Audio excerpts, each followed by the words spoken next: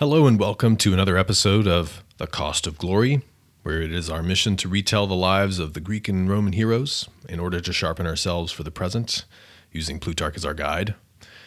A quick announcement, and then I'll get to Plutarch's very timely and brief message for you today. I'm pleased to announce the next 3 episodes will be on the life of Gaius Marius. Now, if you haven't listened to the life of Sertorius, you might want to do that. Marius features prominently there, but you don't have to appreciate Marius. These biographies are all meant to be able to stand alone.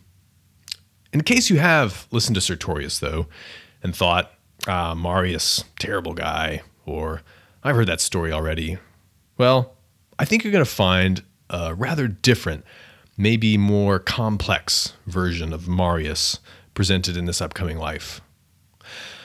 I've been researching this guy more deeply, and I think, well, I don't want to give too much away now, but one of the really interesting things about Marius is how strikingly different versions of the man and his story and his character appear in different sources about him after his life.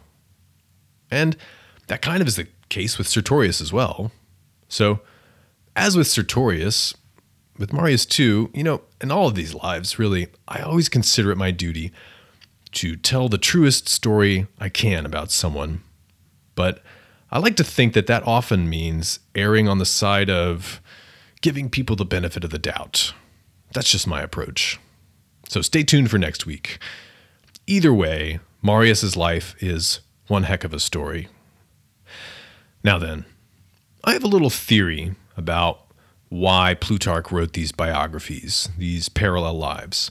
And here's how it goes. So, Plutarch wrote an essay entitled On Listening, Peri tu Akuein. It's often translated On Listening to Lectures. And it's worth explaining the context a little bit. You see, in Plutarch's day, in the high Roman Empire, in a well-stocked town, you might have a public square, a theater, an odeon, and it was common for people to give sort of edifying speeches for the general public in these sorts of places, lectures. Now, on one day it might be a juggling show, another day it was a flute player or a poet, but on another day, a philosopher might be speaking. And a good example of this kind of person is an ancient writer named Dio Chrysostom, or Dio the Golden Mouth, which is, he was a sort of combination moral philosopher and public entertainer. And so Plutarch writes this essay to a young friend of his named Nicander on listening to lectures about how to get in the right frame of mind when you're listening to someone giving a lecture like this. And you get a sense that sometimes these guys, these lecturers, these philosophers were actually kind of boring. And Dio Chrysostom was one of the better ones. He was decent enough to have his writings copied by medieval monks later in the Middle Ages, and we still have them. But even still, Dio is not everybody's cup of tea, to say the least. But Plutarch makes the point to his friend Nicander that young men like him often fail to grasp that kind of, even if it's boring, you can benefit from listening to explicitly morally edifying or philosophical lectures. And in fact, once you're out of school, out of your parents' house, if you don't seek out this kind of improving content, so to speak, and approach it with the right mindset, then you might never make progress in virtue and gradually end up an unhappy, incomplete person. So you can imagine some of the kinds of commonplaces Plutarch brings in this essay. You can find it and read it if you want. The gods gave us 2 ears, but only 1 mouth, and so on. And there's also a great quote about Epaminondas, the Theban general, whom I hope to cover soon. It was said of Epaminondas that it was not easy to find a man who knew more and spoke less. And in this essay, there are many other things worthy of consideration. But then in the course of this essay, and this is the point I want to get to, Plutarch makes an interesting observation. He notes that most of the youths of his day, quote, if they chance upon someone who is giving an account of a dinner or a procession or a dream or a wordy brawl which he has had with another man, they listen in silence and importune him to continue. Yet if anybody draws them to one side and tries to impart something useful, or to advise them of some duty, or to admonish them when in the wrong, or to mollify them when incensed, they have no patience with him, but, eager to get the better of him if they can, they fight against what he says, and then they go fill their ears with anything rather than the things they need. So, Plutarch maybe had a little experience getting frustrated with trying to impart direct, explicitly edifying messages to other people.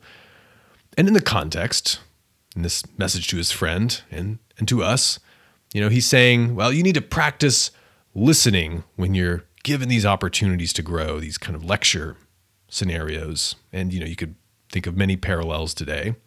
And that's good. You should do that, of course, for sure. But the thing I wanted to point out, this essay of Plutarch's, we don't know for sure when exactly he wrote it, but it has the feel of something that he put together earlier in his career. For example, there aren't as many quotes and commonplaces as you find in a lot of his more mature works when he's had a lifetime of research under his belt.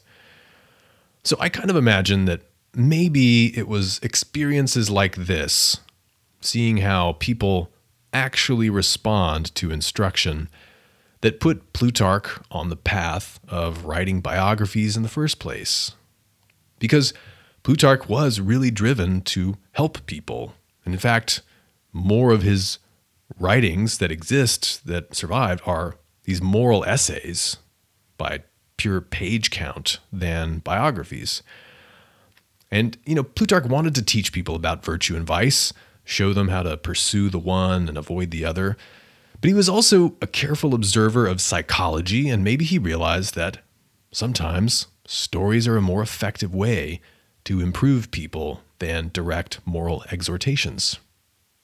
So, does it apply to biography podcasts? Well, I'd love to hear what you think. Send me an email, alex@ancientlifecoach.com, or reach out on Twitter sometime, or write us a review on Apple Podcasts. Really helps others to find this stuff, if you think it's edifying. Meanwhile, stay strong, stay ancient, get some rest.